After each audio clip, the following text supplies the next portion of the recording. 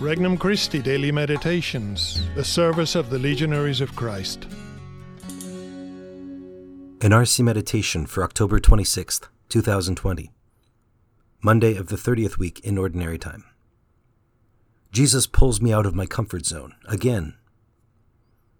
From the Gospel of Luke, chapter 13. Jesus was teaching in a synagogue on the Sabbath.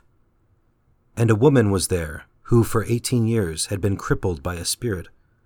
She was bent over, completely incapable of standing erect.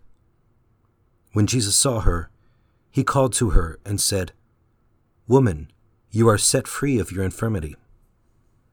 He laid his hands on her, and she at once stood up straight and glorified God.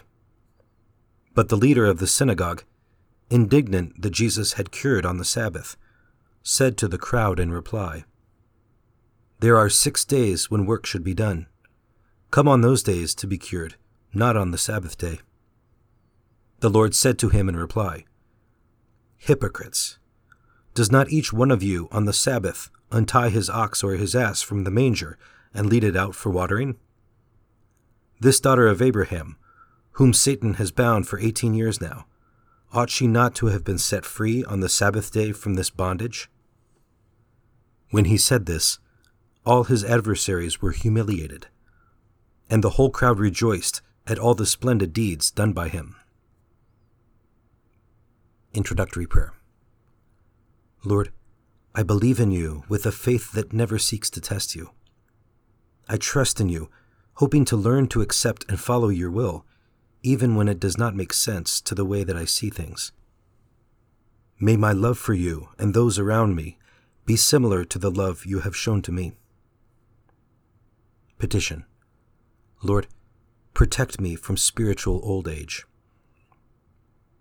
First reflection. Jesus is showing his Messiah credentials again. Jesus' opponents were desperate.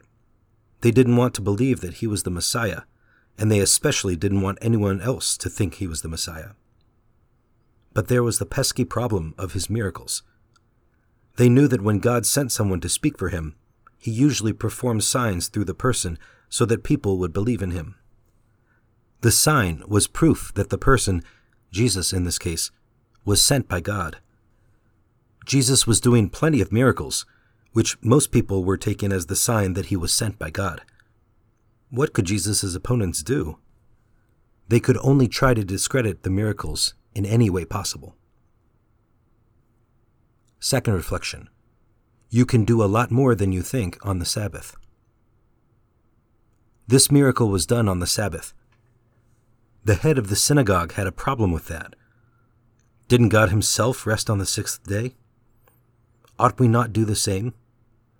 How does this Jesus heal on the Sabbath if he is truly from God? In fact, there were many exceptions to the rules about the Sabbath. In another place, Jesus himself says that the Sabbath is made for man, not man for the Sabbath. Certainly, the observance of the Sabbath was always subject to the practice of charity, that it was always permissible to break the Sabbath rest in the case when needed to do some necessary act of charity for another. Jesus mentions situations when, for practical reasons, necessary farm chores, like watering animals, work can be done without breaking the Sabbath rest. Third reflection. Lord, please let me keep my mediocrity.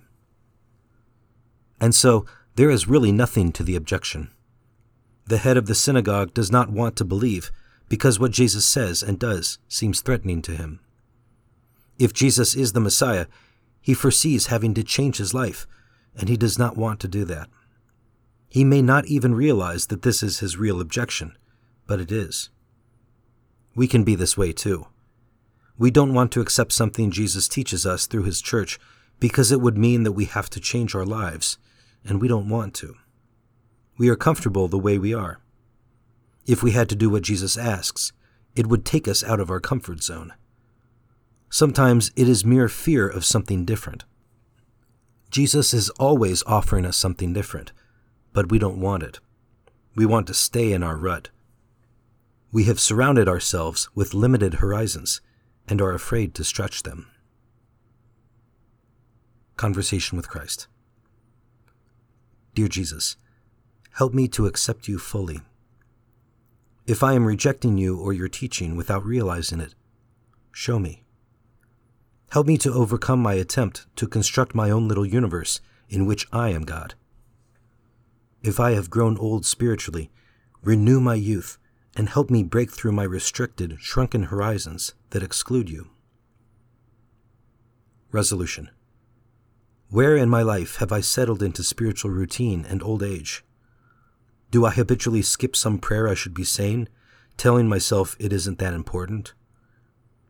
I will make an extra effort to pray it today. Is there some other aspect of my spiritual or moral life that I have removed to make life more comfortable for me? Time to start doing it again. For more resources, visit regnumchristi.org or download the Regnum Christi English app today.